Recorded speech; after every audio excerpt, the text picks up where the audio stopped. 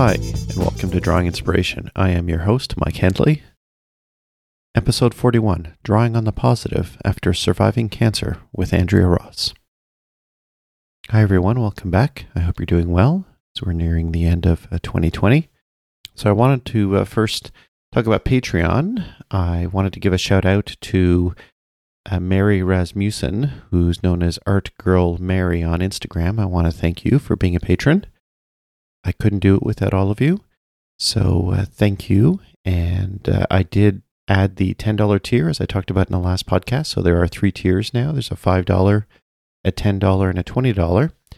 And I've been working on a series of stickers and looking at getting you folks some interesting stuff in the mail. So I'll be spending some time over the next few weeks, and specifically over the holidays, in preparing a little bit of a package to send out to all of you on a regular basis. I think, as I mentioned in the last podcast, I would love to get stuff in the mail, so I want to make sure that you get something as well, in addition to just supporting what I'm doing here with the podcast and the expenses in doing that. So once again, I appreciate Art Girl Mary and everybody who has supported the podcast. You're really making a difference. Thank you so much. So one of the other ways you can support the podcast is by rating and reviewing the podcast in Apple iTunes. And I wanted to reach out to Rainbow Lover, who submitted a review, a 5-star review. I appreciate that. But more specifically, the message to this individual says, "I'm an artist and I've been drawing and painting for years. And I listen to this while I draw. You are amazing, and I think you're very positive," with some smiley faces. So thank you so much. I love seeing this stuff. It really makes a huge difference. I mean, in doing this podcast, you do go through points where you're thinking, I'm in a little vacuum here and working on this and trying to put it all together. And it's a lot of work. And I just really appreciate seeing these little messages. So one way you can support the podcast is just letting me know how I'm doing.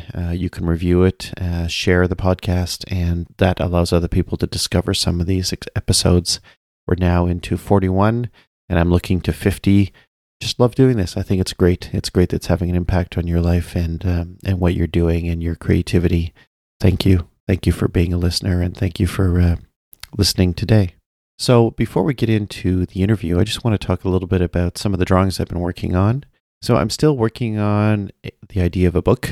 I really don't have any updates on that, but I will in future. But I really am enthusiastic about putting together a book. And it was Inktober that kind of brought me to this place. So I haven't really posted anything about that, but it will come. It will come in due course. I did want to talk about some of the graphite pieces I've been doing. So I did do a merganser duckling, and I did this in my little moleskin sketchbook.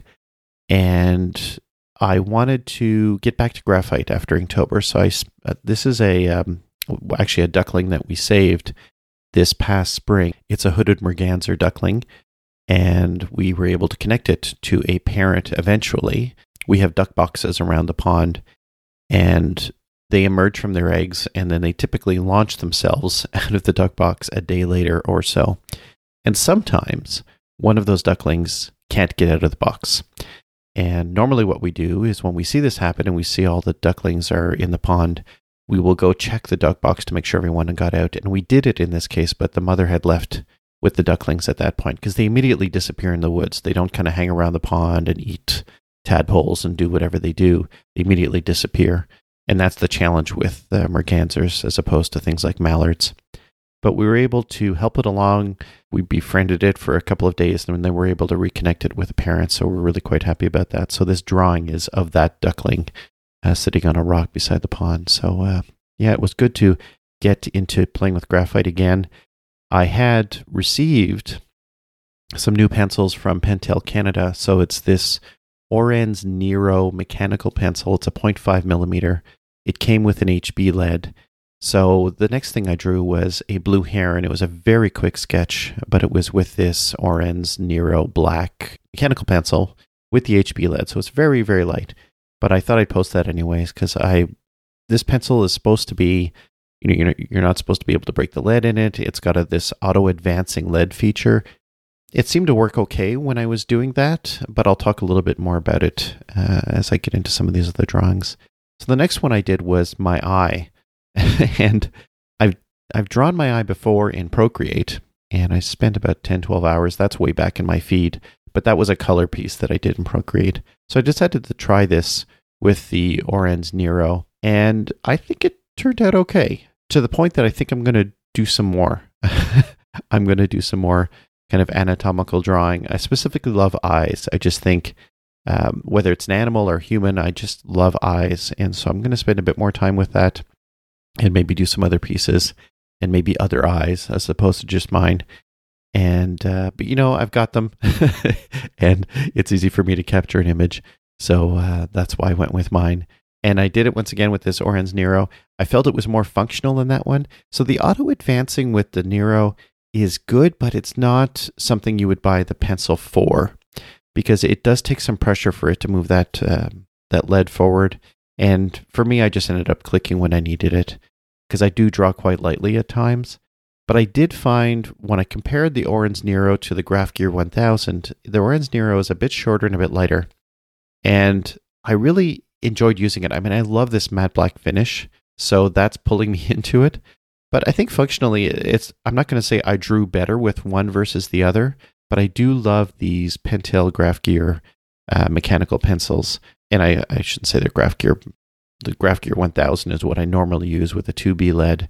And this one was the Oren's Nero with the 0.5 in it. And I think actually I had put a 2B lead in this one in the when I did my eye, because the first thing I did when I got the Oren's Nero, I realized it was HB lead. I ordered some 2B 0.5. I didn't have any. I usually use 0.3.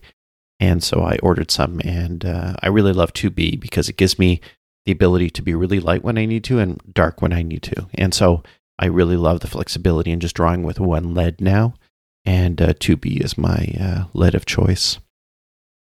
So the last piece I worked on was a squirrel, and this was more of a sketch. I really didn't finish it below its kind of belly. But once again, playing with the Oren's Nero again.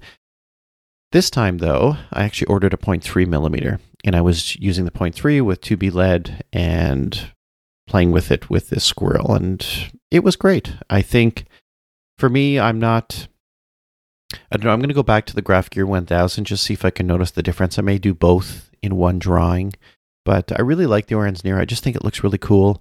It does have the feature, and I didn't mention this earlier, but with a mechanical pencil, it usually has like a steel chamber that the lead comes out of. And on a 0.3 or 0.5, it's quite a small piece, and you're worried about bending it when you put it in a pocket or a purse or some kind of bag. So with the Oren's Nero, you can actually press on the top and push down, and it retracts that metal piece. And so it's protected.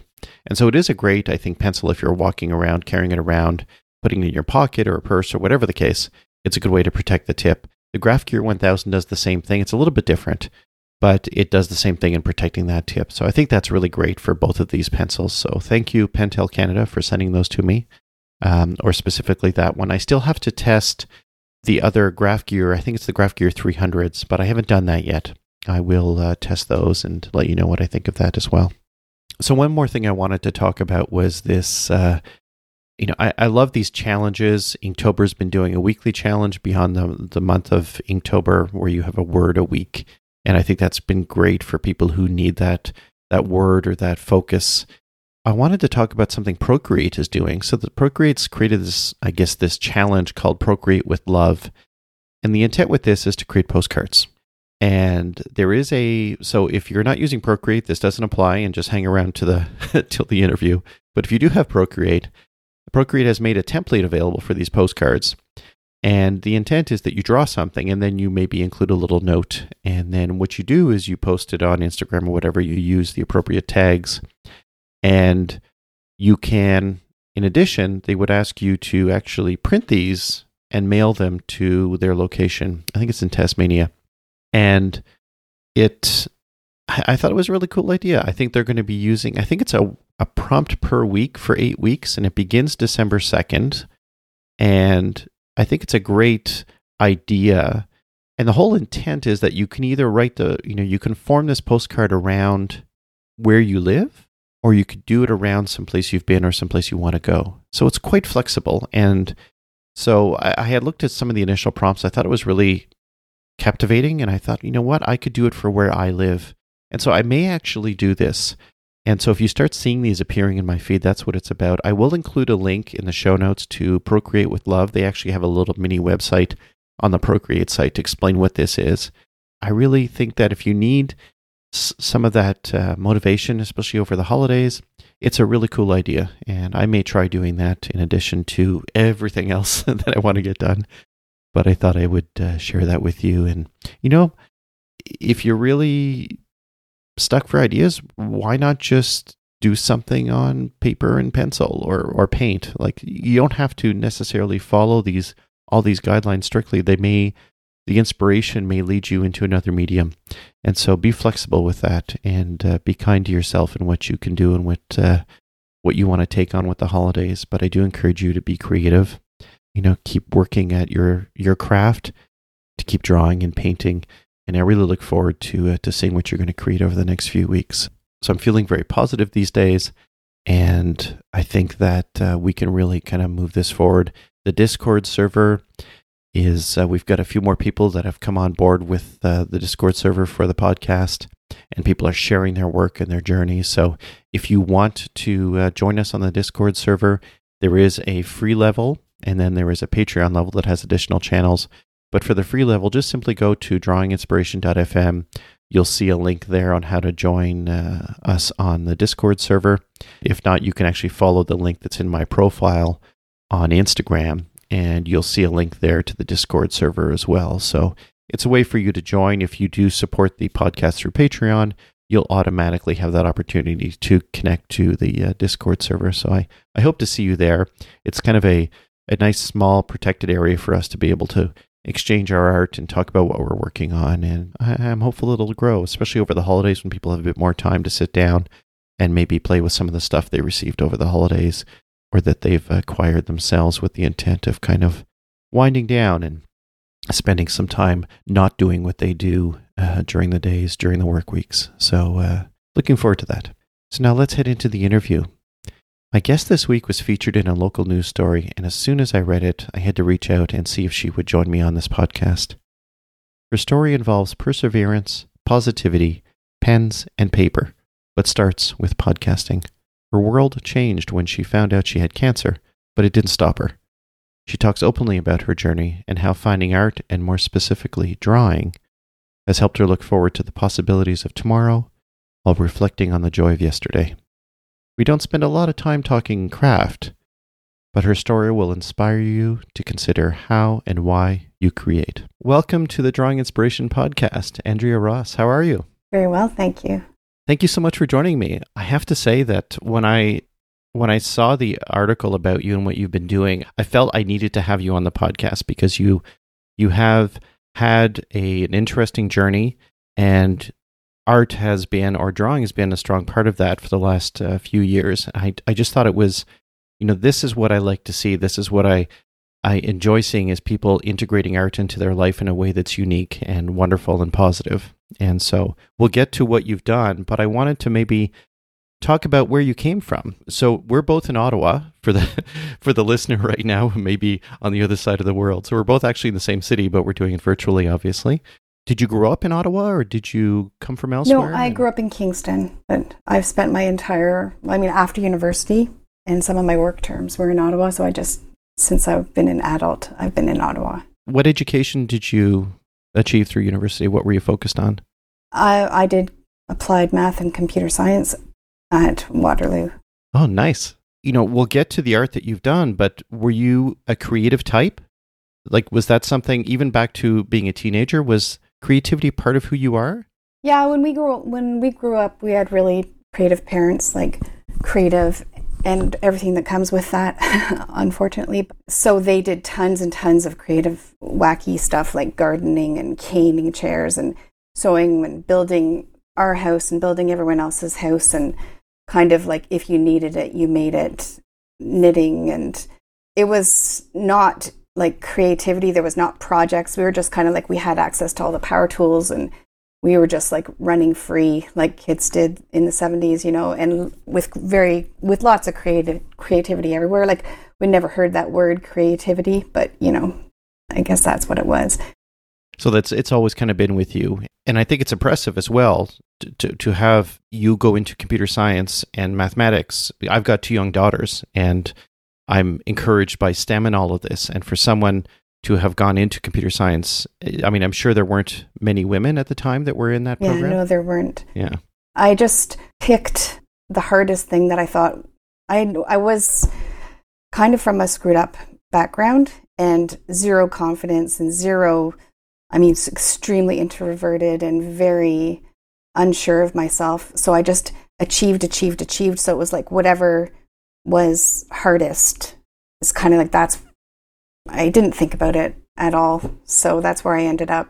Did you enjoy it? Like, did you enjoy computer science and mathematics? I enjoyed aspects of it. I think it was fun. It's that magical feeling, when you can make stuff do stuff. And yeah, I guess the thing was, looking back on it, I was good at it over time, but it's a really, really stressful thing to do when you don't have confidence, right? So like at the end of everything, I would look back and feel like, whoa, I did that. How I could never do that again. But during it, there's so much stress that I enjoyed the creating, but I didn't enjoy all that other stuff that came with it.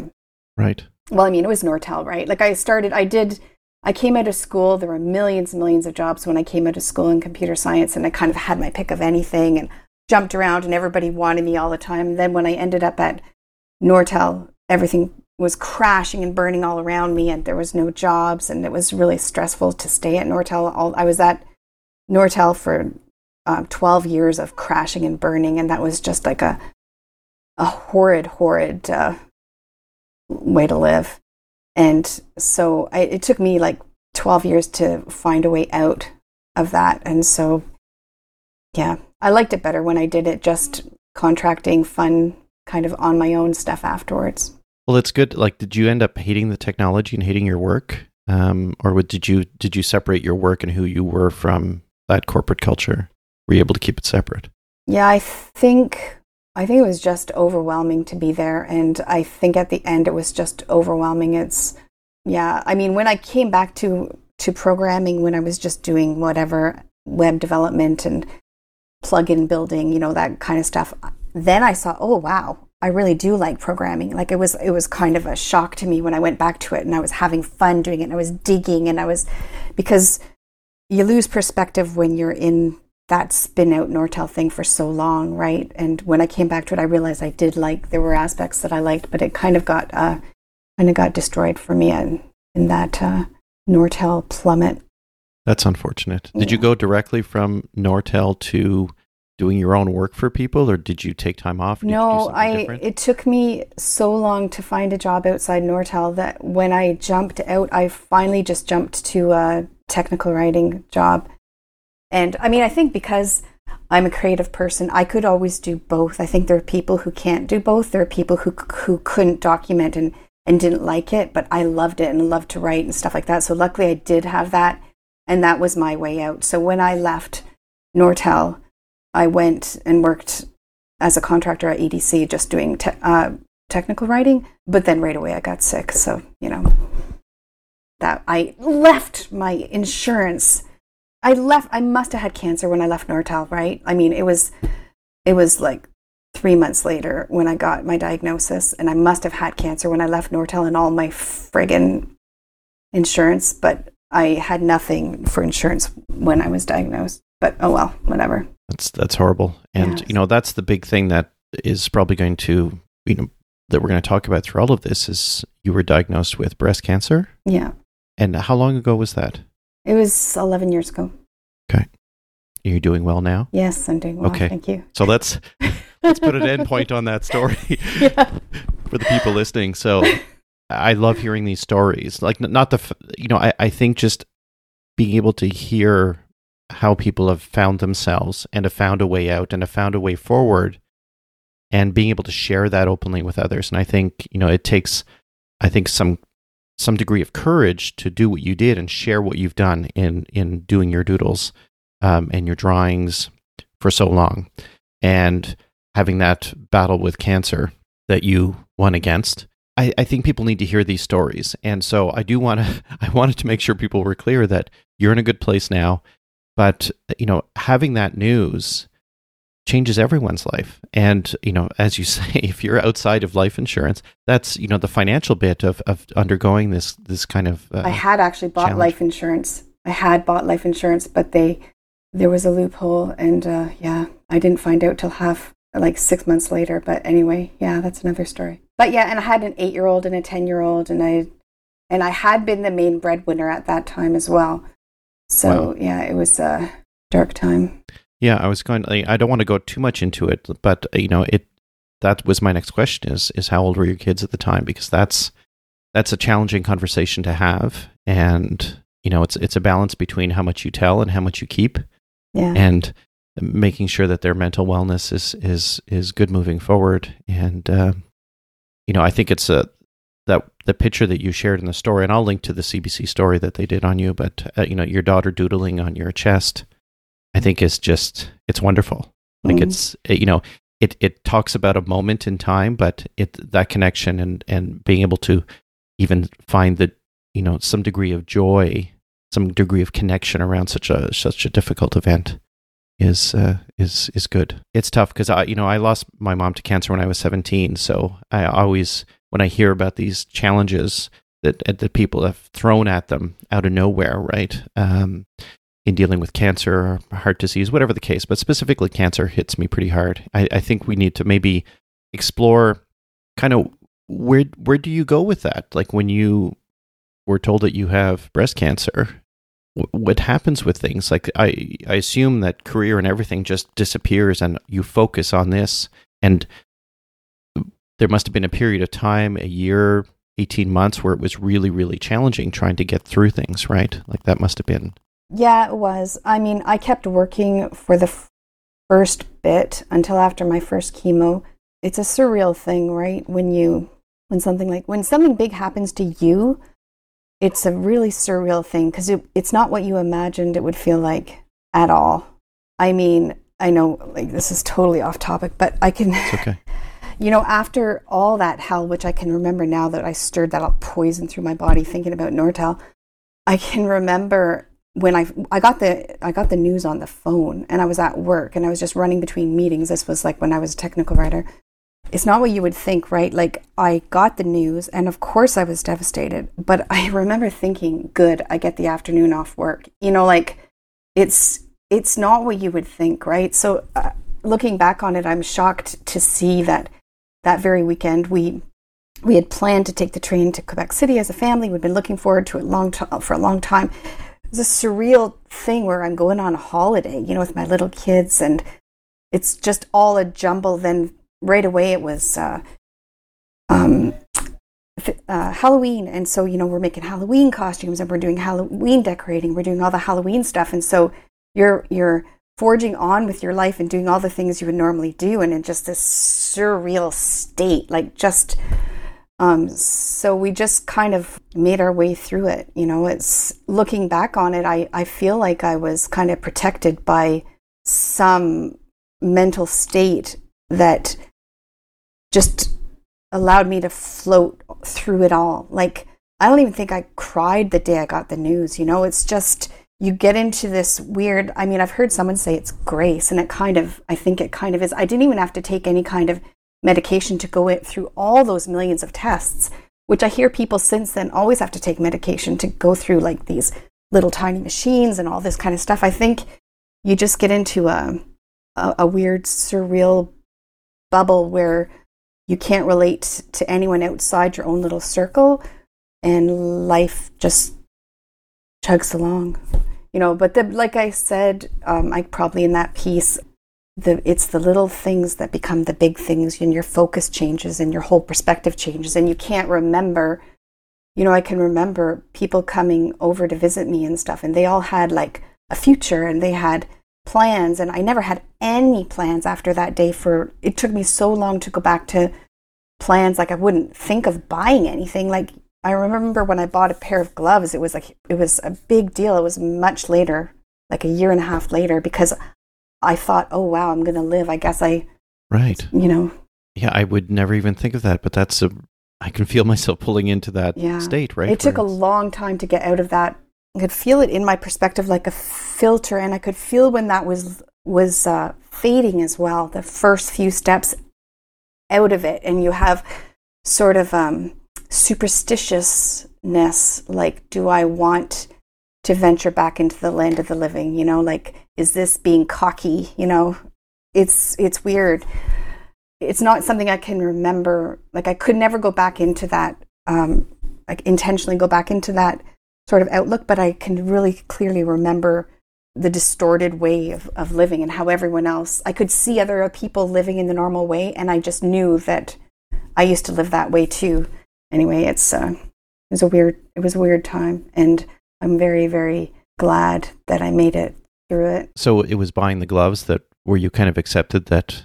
Well, that was the first thing that I did. I remember that's the first thing that I bought, and I could remember feeling that was a really big deal. And that was a year and a half after you were diagnosed? Yeah, something. I don't remember that. I don't know. It was a long time. It was a long time later. And when did you get a sense that things were on a good track? Was it that point, or was it later on? Yeah, it's very slow. It's just very, very slow. You know, like, I went back to work after a year. Not quite a year. I went back to work, and I worked for 8 months, and it was a lot. And one day my husband just said, after eight months, my husband said, it's not worth it. Just quit. Like, the work was no problem. It was, your perspective changes because it's this weird stuff that's going on between people and political stuff and all this kind of stuff. And like, I worked so hard to stay alive, and it was just, my husband said, you know, just quit. I'll take care of things. And I thought, when I quit, I thought, you know, I don't want to waste my last year sitting in a cubicle with like toxic work environment going on around me. And then little by little, as time went on and on and on, then I'm realizing, wow, I'm still alive. I was not expecting to be alive. I've got to change the way I'm thinking about things, you know. And now it's been 11 years. So, yeah.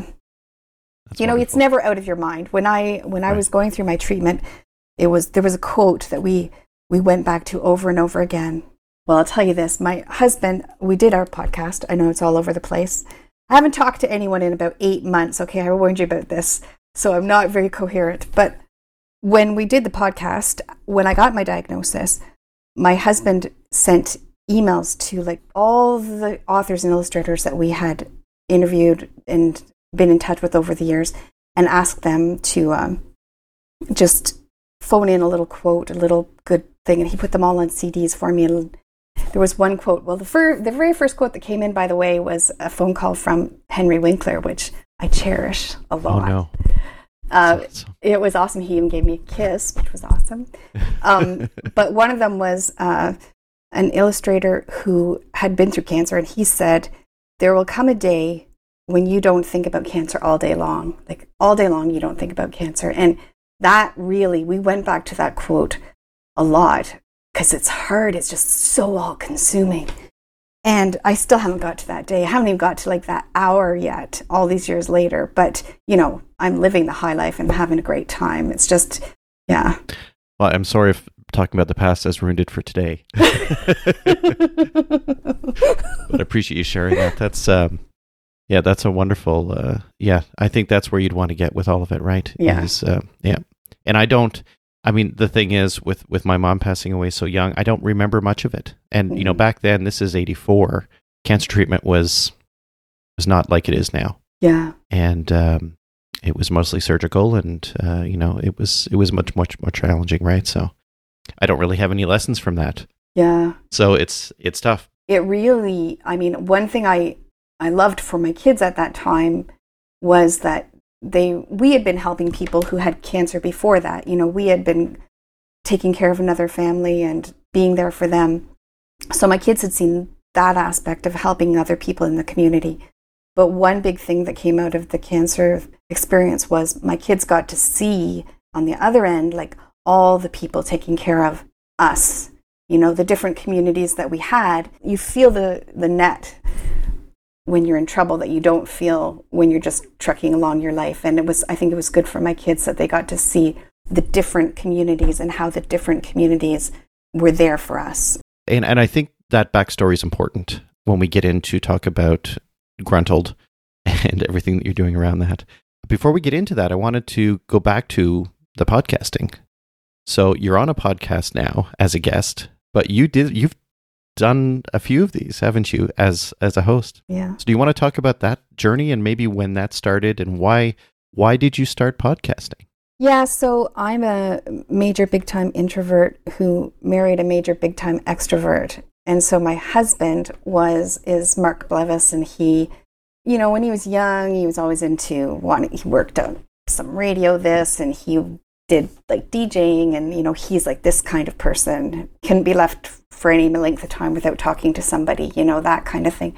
So as soon as podcasting was a thing, or maybe even before, he was in that. So he'd be up on the third floor and he'd be doing these whatever, coming down and seeing how many people around the world were listening to him and stuff. And I just thought this was the stupidest thing I could think of. And we had little tiny kids, we have parenting to do, right? And so that's the last thing I was interested in. But then he'd been doing it for a year or so, and he planned a get together of all the podcasters, all the people that were podcasting. They were all like in those days, all the podcasters listened to all the podcasters, so there were few enough of them that they were all like each other's biggest fans. And so perspective, what year was this? 2005.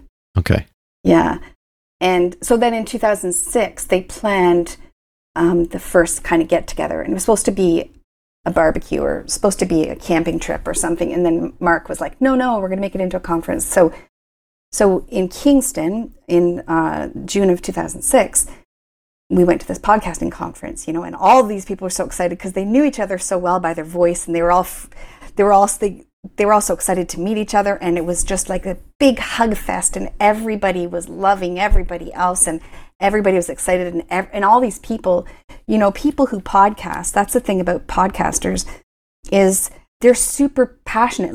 It's like they don't ever give up that wonder. They all are passionate about something, and podcasting is just the way they talk about it, right? So, there's a nice big wide group of interests, but they all have the podcasting thing in common. They're all super creative. They're all, a lot of them introverted, a lot of them super introverted, and quirky and just so happy to be together. And so the sessions were just like the podcasters would get up and talk about something, and it was a big love fest and really super interesting and so inspiring, So then on the way home from that, I was like, okay, I want to do a podcast. And at the time, I was crazy about children's books. So I was like, I want to do a podcast, but there's nothing that I know about. I don't know about anything. And since I'm not a male and I'm not extroverted, I won't get up and talk about something unless I know, right? So, but I do know what I love. And so I said, hey, why don't we just go to the coffee shop? So do you know the Wild Oat? Mm-hmm. Yeah. So we would drop off the kids at daycare, go to the coffee shop, have our coffee, which we were already doing anyway, and then we would just have a chat about one of our favorite children's books with just our lapel mics here, mm-hmm. and then just throw it onto the internet. So we did that, and we did that and did that and did that. That was our whole life for 3 years. We did that. We just had the best time. And, Nortel was tanking like crazy, and work was super stressful, and it just kills your soul to be going through something like that, and everyone around you is going through something like that too. And it was just such a lifesaver that I was Andrea from Just One More Book. Like I was a different person, like I had a different life besides these like 12 hours a day that I had to work or whatever. I just had I would stay up super late and edit and do all the preparation stuff. And anyway, we started doing interviews and with authors and illustrators, and we started to travel to spend time with these authors and illustrators. It was just like nobody knew what podcasting was in those days, and so it was just like rushing out into a whole new world. Like we were in all kinds of magazines, and we were in newspapers, and we were in highly regarded blogs, and it was such a trip, so we would travel and meet with other people that were into children's books as well as authors and illustrators, and it it was really fun for our kids too, because we were with our kids, we were still just doing the normal stuff, which was nonstop reading of children's books. So, yeah. Right. And so how many podcasts did you end up doing before you stopped? For that podcast, how many episodes? Yeah. How many episodes, yeah. Yeah, it was more than 600 anyway. And then we also did a really cool video series where we went and traveled down. We stayed with some really big stars of the children's book world, authors and illustrators, and we interviewed them. And that was called Rock Stars of Reading. And I think there were 21 of those too. And it was really, really nice, because in those days, no one knew what podcasting was.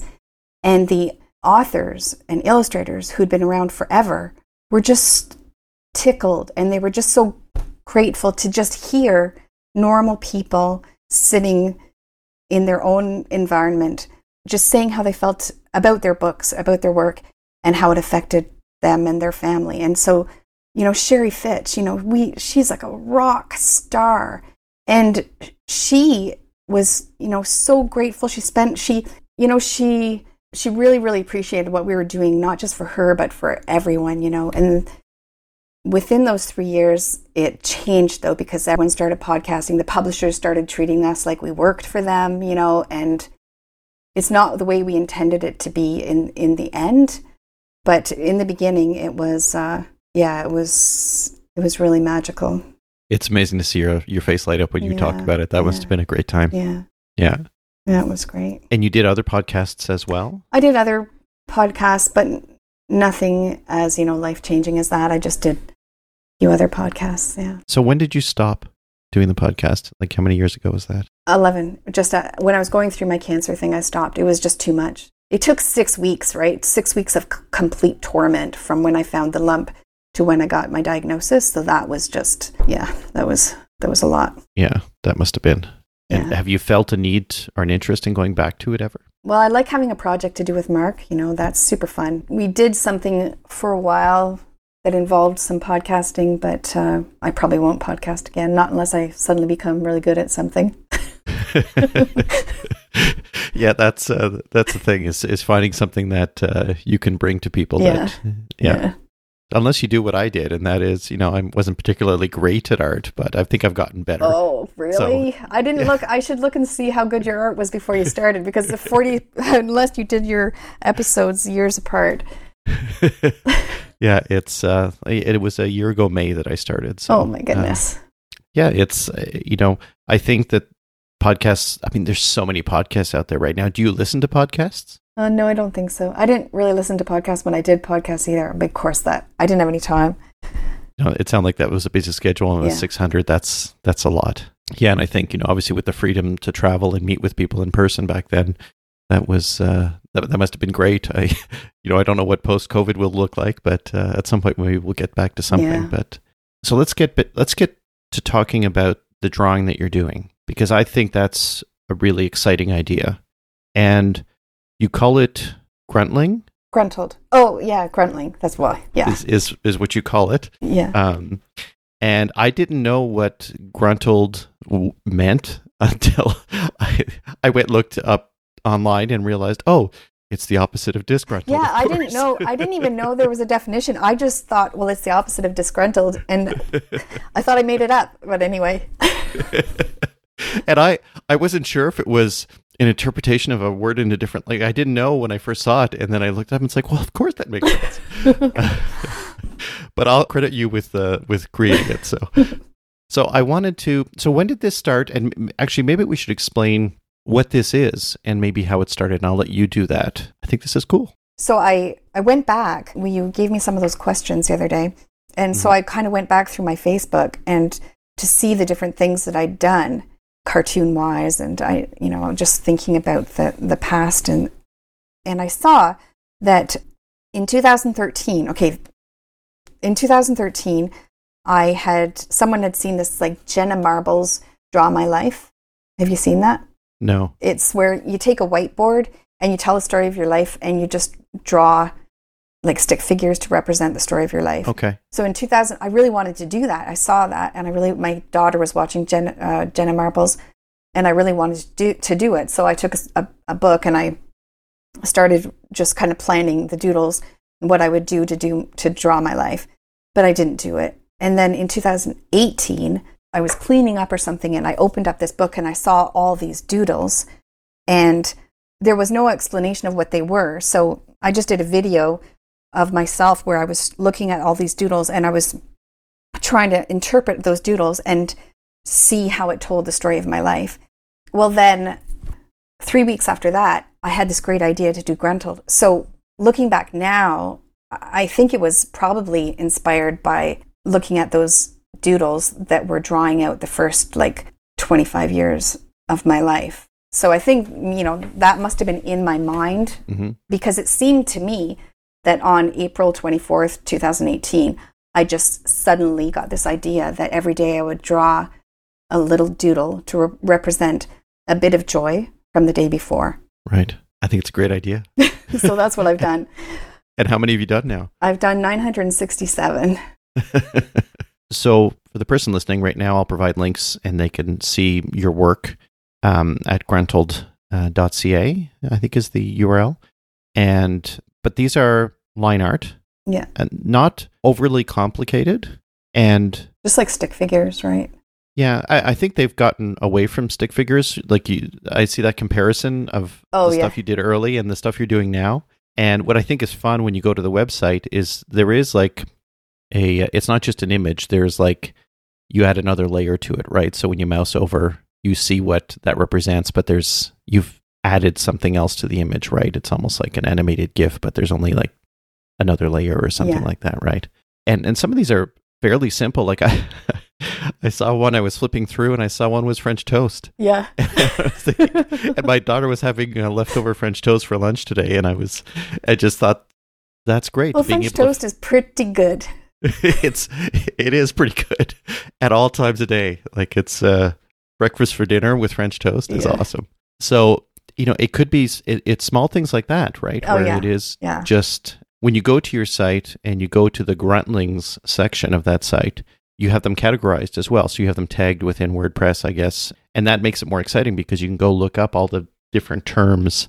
You can look up, let's say, your husband, or you could CBC or something else, and or bike, because biking is a big part of your life as well. And you can find, and they bring them up, and it's wonderful to see this. I think we need, everybody needs to be doing this in some way, shape, or form. And this idea of having an artistic journal, I mean, there's a lot of artists that have a creative journal. I had one on a recent podcast, and she does a nature journal, right? So much more complex, much more time, and still very meaningful, but a different focus. And I think what I love about what you're doing is it's positive, and I think it's accessible. Yeah. And so for the person listening who's thinking about ramping up their creative endeavors and maybe are stuck on something, maybe this approach would be kind of fun for a week, a month, a year, 967 days. Yeah. So in doing this, have you noticed its effect on you? Oh, yes, for sure. Do you find now that you're into today, for example, that you're thinking about what am I going to do when I draw tomorrow? Are you categorizing, or are you looking for those positive things every day? Yeah, it changes the way you look at things, right? So I'm a programmer, right? So a programmer, what do? You always think about what can go wrong. You always think about what did go wrong. You're always thinking of all the permutations and combinations of all the factors all the time, right? So and you're not thinking about if something went super, super well, whatever, you move on to the next thing, right? I don't know. I think that's why I was good at programming. But this makes you, because it's fun and because you're going to do it every single day, you do look at things differently. And as you're making your way through your day, I will have this nice little light idea that bobs around in the back of my head, sort of will this be my Gruntled tomorrow? Will that be my Gruntled tomorrow? Or how will I ever pick what will be my Gruntled tomorrow? This is so good, that kind of thing. And in little things that go right, that might just go right and you might just move on, because when a little thing goes right and you have that idea oh, this is going to be my Gruntled, it makes you hang on to it just a little bit longer because you have that little bit of joy And then you have the other little bit of joy that this could be my gruntled. And then you hold on to it longer because you start to think about that. You put more you just naturally, without having to think about it, without having to make yourself do it, you put more emphasis on the little positive thing that happens because of that. So right. Yeah, because you've also added to your site the 10 gifts of gruntling, which I think is great because you're enabling people here with some direction, right?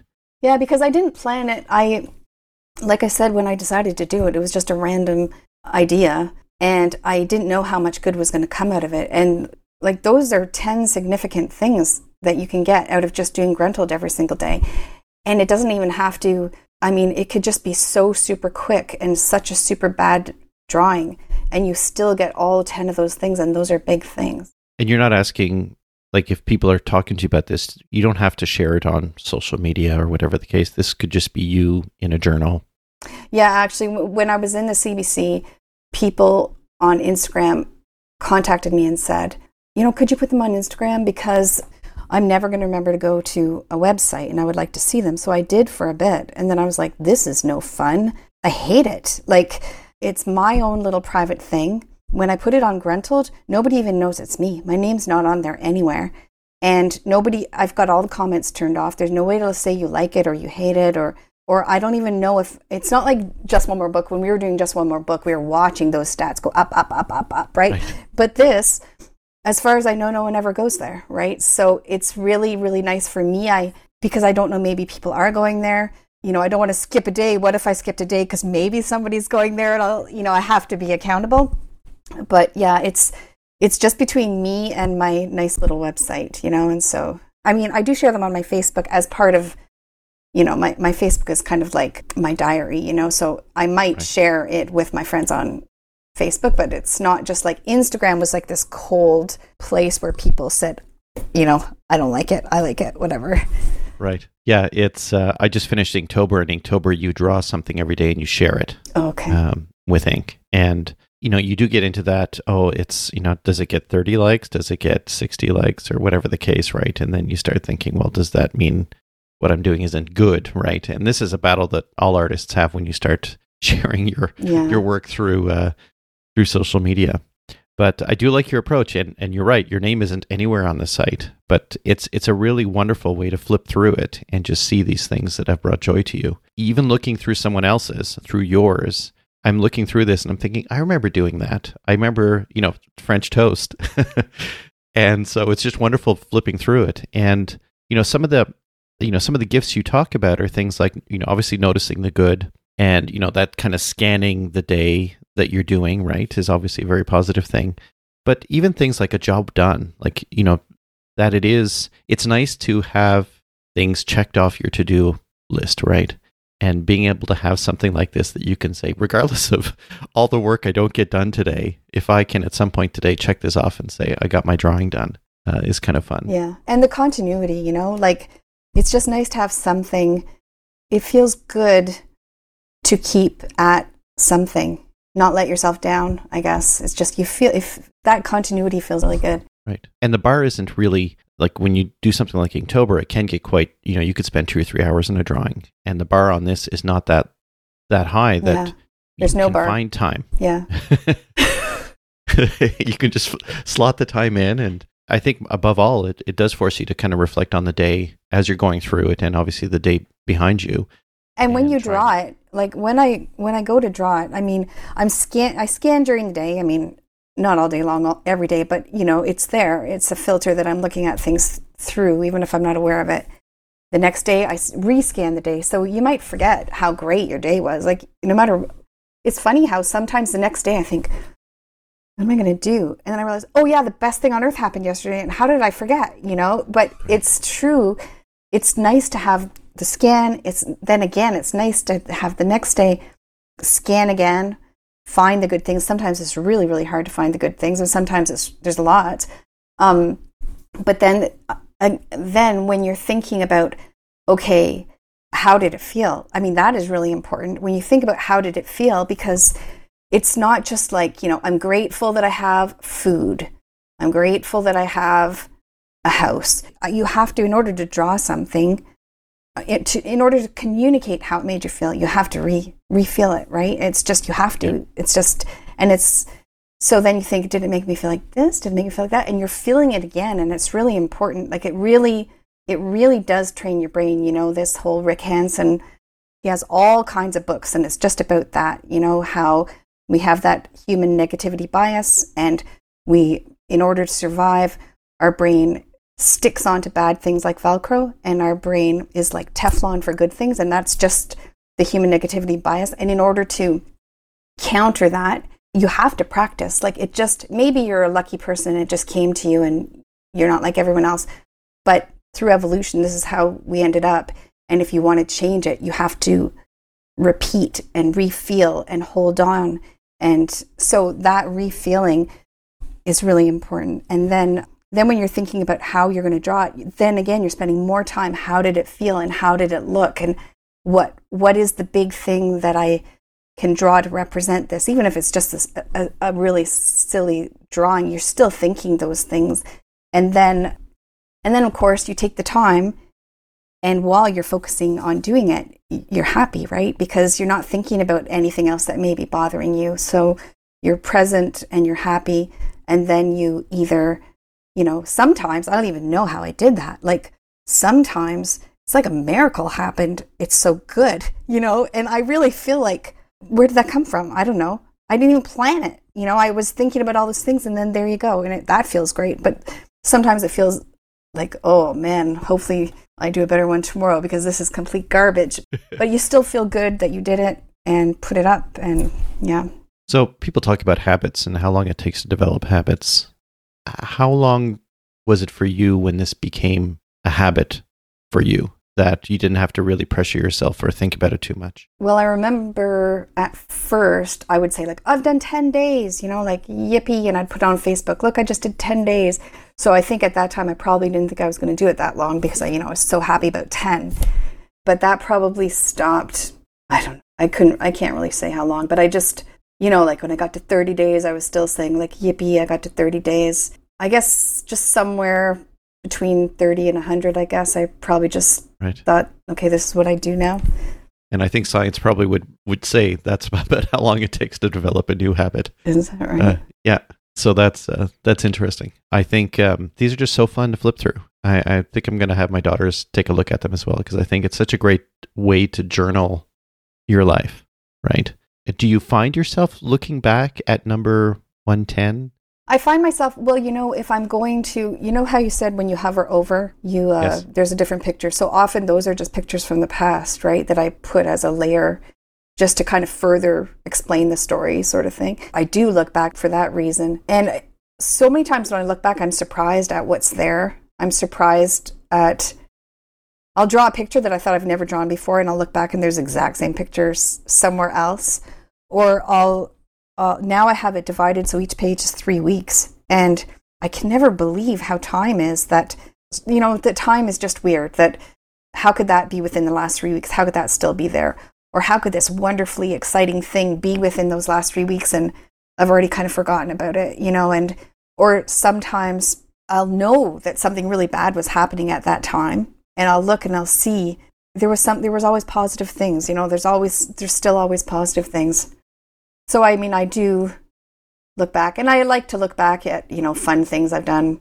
I have a way of looking at it so I can just see like when all the family's together. Now that we're empty nesters, that happens less and less often. So I can look back and see like fun things we've done as a family. Yeah, I think it's a really good tool for mental health, just to get some perspective. Well, it's good that you had a few hundred under your belt before the pandemic hit, because that must have had, like, has it had a real positive effect, or at least sustaining your mental wellness through this pandemic? Yes, for sure. When I started into the lockdown, I would label each image that, you know, social distancing in 2020. And that makes me laugh now, because, I mean, we're still in it, right? I mean, I thought it was going to be 3 weeks. So I thought I better label this, you know, because this is a really wild 3 weeks. And now the label seems silly. But yeah, it was good during that lockdown time in the spring where we were all so freaked out, because you went from having pack days doing stuff everywhere all the time to just sitting in your house. And I think that the structure and the forced finding of positives, had to help. Did you find that there was a lot of thought about pandemic and then they became more normal gruntlings?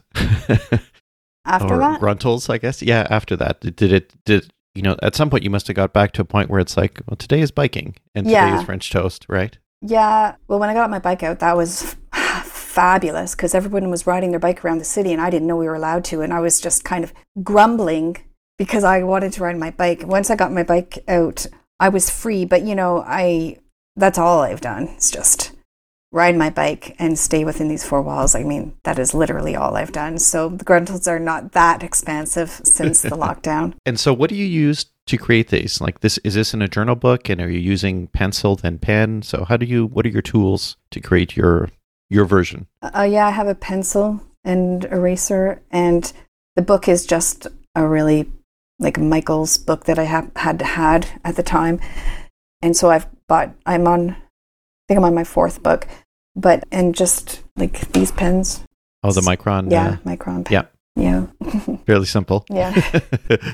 And always a stock, right? You don't want to run out of one on a day and not have a pen to work with, right? But yeah, I haven't had to change them very often. I've had problems with a couple of them, but you find a good one, they last for so long. And how do you feel that your art has changed? Because when I look at it in the CBC article, you can see it, but you can see some of the art that you do now, and it's really quite complex, and it's far beyond kind of what I would call stick figures. Do you feel that you've improved? Yeah, I feel like I've improved. I feel like I've lost a bit of my little spunky characters that I used to draw. Like I still draw them. Like when I'm just sitting around, I still draw them. When I doodle just on paper while I'm doing something else, they're cuter when I just do them spontaneously on other places now, because I find the ones on Gruntled aren't as free and as cute as they could be. But because I do them with pencil first, right? Right. I do pencil and then I do over it with pen and then I erase it all and then I do some shading. But I feel like my eye's been trained better. My hands are still shaky and stuff like that. But I feel like I have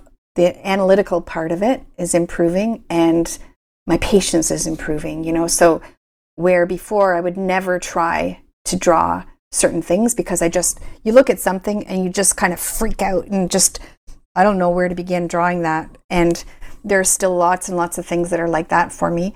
But now, because I've drawn for 900 days in a row, right, I think I'm better at seeing what I have to draw. And I think I'm better at just patiently taking a few more steps and not giving up. You've had those really good things that you've wanted to draw possibly, but they're just too complex, they're too much to take on. So there's more good things that have happened that you've wanted to draw possibly. Oh yeah, I always have to.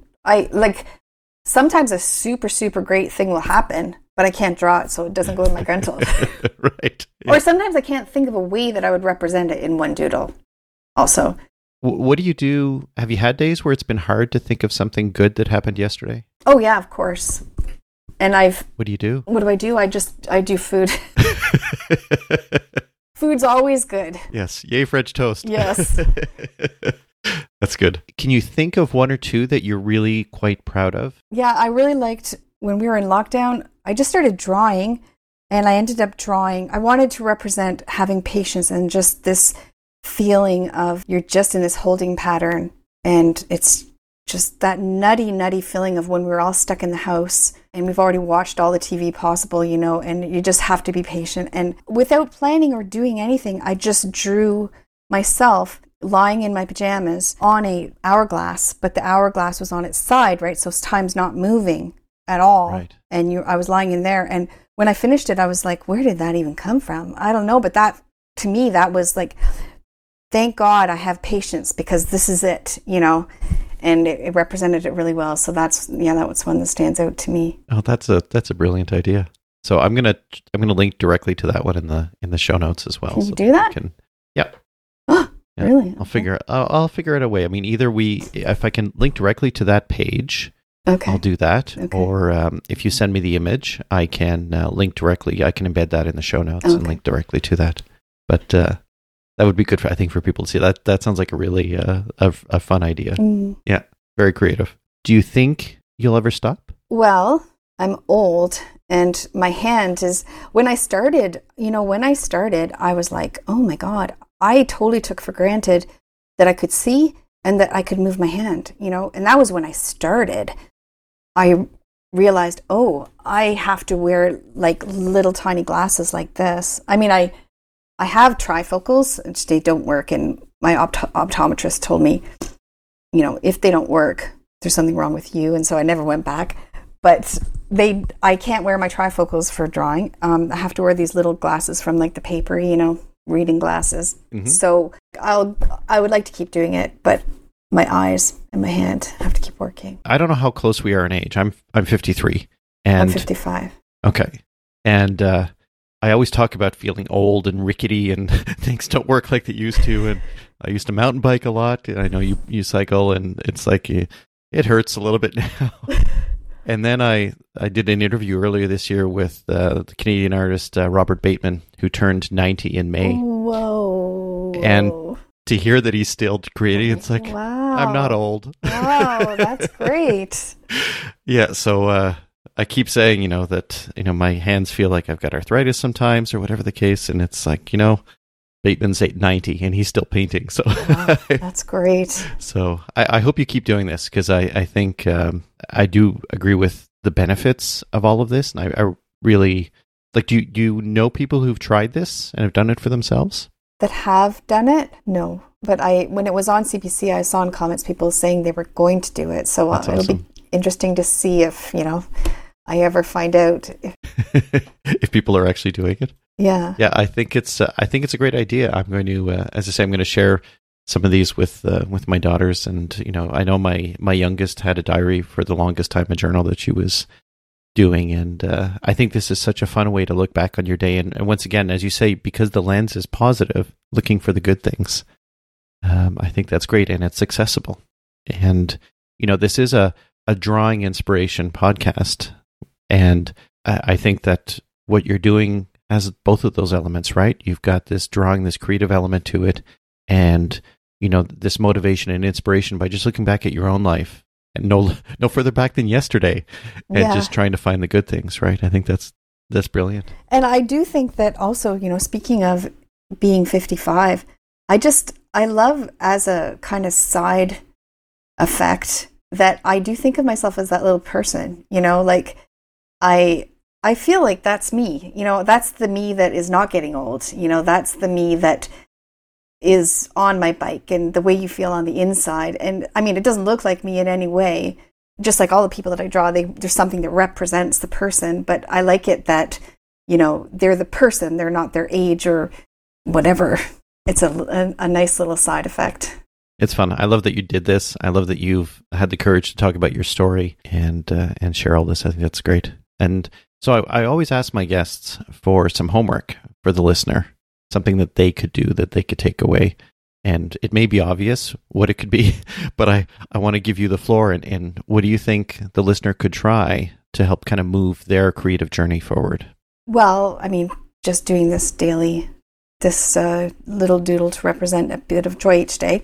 I didn't know you were going to let me do that as the homework. So the other homework that I had in mind was the one that kicked it all off, which is that Draw My Life whiteboard, which I didn't do with a whiteboard. And I think it was easier because I didn't do it with a whiteboard, but I think it really gets you thinking as well. So either one of those would be good homework assignments.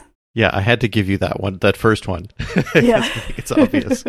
But I think that's great. I'll have to find a link about that. I think that Drawing Your Life, because you get to an age where you think, those stories, those lessons I've learned for years, those stories that I've told the kids about, will I forget them at some point? And, you start thinking about, should I document my life a little bit? Some people write their own autobiography and that kind of thing. And I think just having art representing that is kind of cool. Like, I've done drawings for my daughters, and but I've never really thought about this. And I think I'm going to explore this idea of drawing something from yesterday.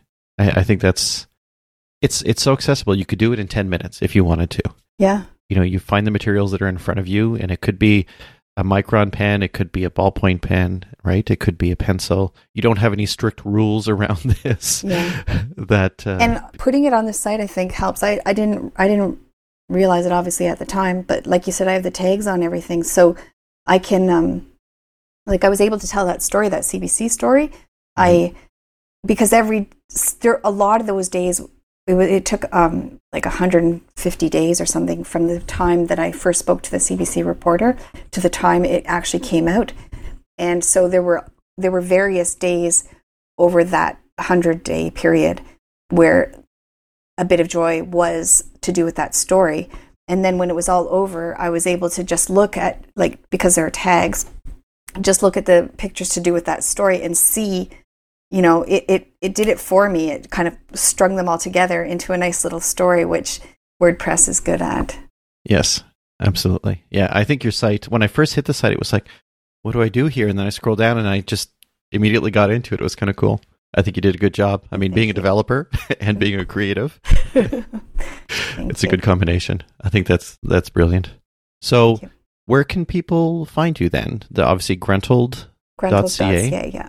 And your 10 gifts for gruntling are there in the why, and the how is how to gruntle, which is really simple. Maybe we should just explain that again. So how do you gruntle? How do I gruntle? As I go through the day, I keep an eye out for little bits of joy that I might want to gruntle. And then no matter how good the day is, no matter what kind of wonderful thing happens that day, I let the whole day go by because I am superstitious about that. And then the next day, I look back at the previous day, scan for joy. No matter how bad it is, I pick one thing. Then I think about that thing. I re-feel how it felt. I think about how I would represent it and just draw a simple little doodle to represent it. Then I notice how good I feel. And then I do it again the next day. Repeat. Yeah. That's very simple, yeah. I highly recommend it. I think that, for the person listening, I think if you can't do it yourself, you may know someone who can, who would want to take this on. And I think sharing this story would be good because there are a lot of people out there who want to draw, who want to be an artist, and maybe are finding this time difficult with the pandemic, or they may be going through cancer treatment or something. And this is a really accessible way for people to find the positivity and to think about what they need to be thankful for, especially around this American Thanksgiving and heading into what's going to be a difficult holiday season for so many people. So I think I'm so glad that you were able to make the time to come on the podcast and talk about your journey and gruntled and everything else. It's been wonderful. Thank you, Mike. Thank you. Thank you, Andrea. Stay well. You too. Stay safe. And thank you once again. I said it before, but thank you for having the courage to talk about your journey, to share your stories, and for being on the podcast. Thank you. Show notes, including links to everything Andrea and I spoke about, can be found at drawinginspiration.fm/41. If you enjoyed the show, please subscribe to the newsletter on the website and share the podcast with someone you know. You can find links to the Patreon for the show and all my social media accounts at drawinginspiration.fm. Thank you so much for joining me this week. Until next time, be kind to one another and keep drawing. Theme music for this podcast is Acid Jazz, provided by Kevin MacLeod.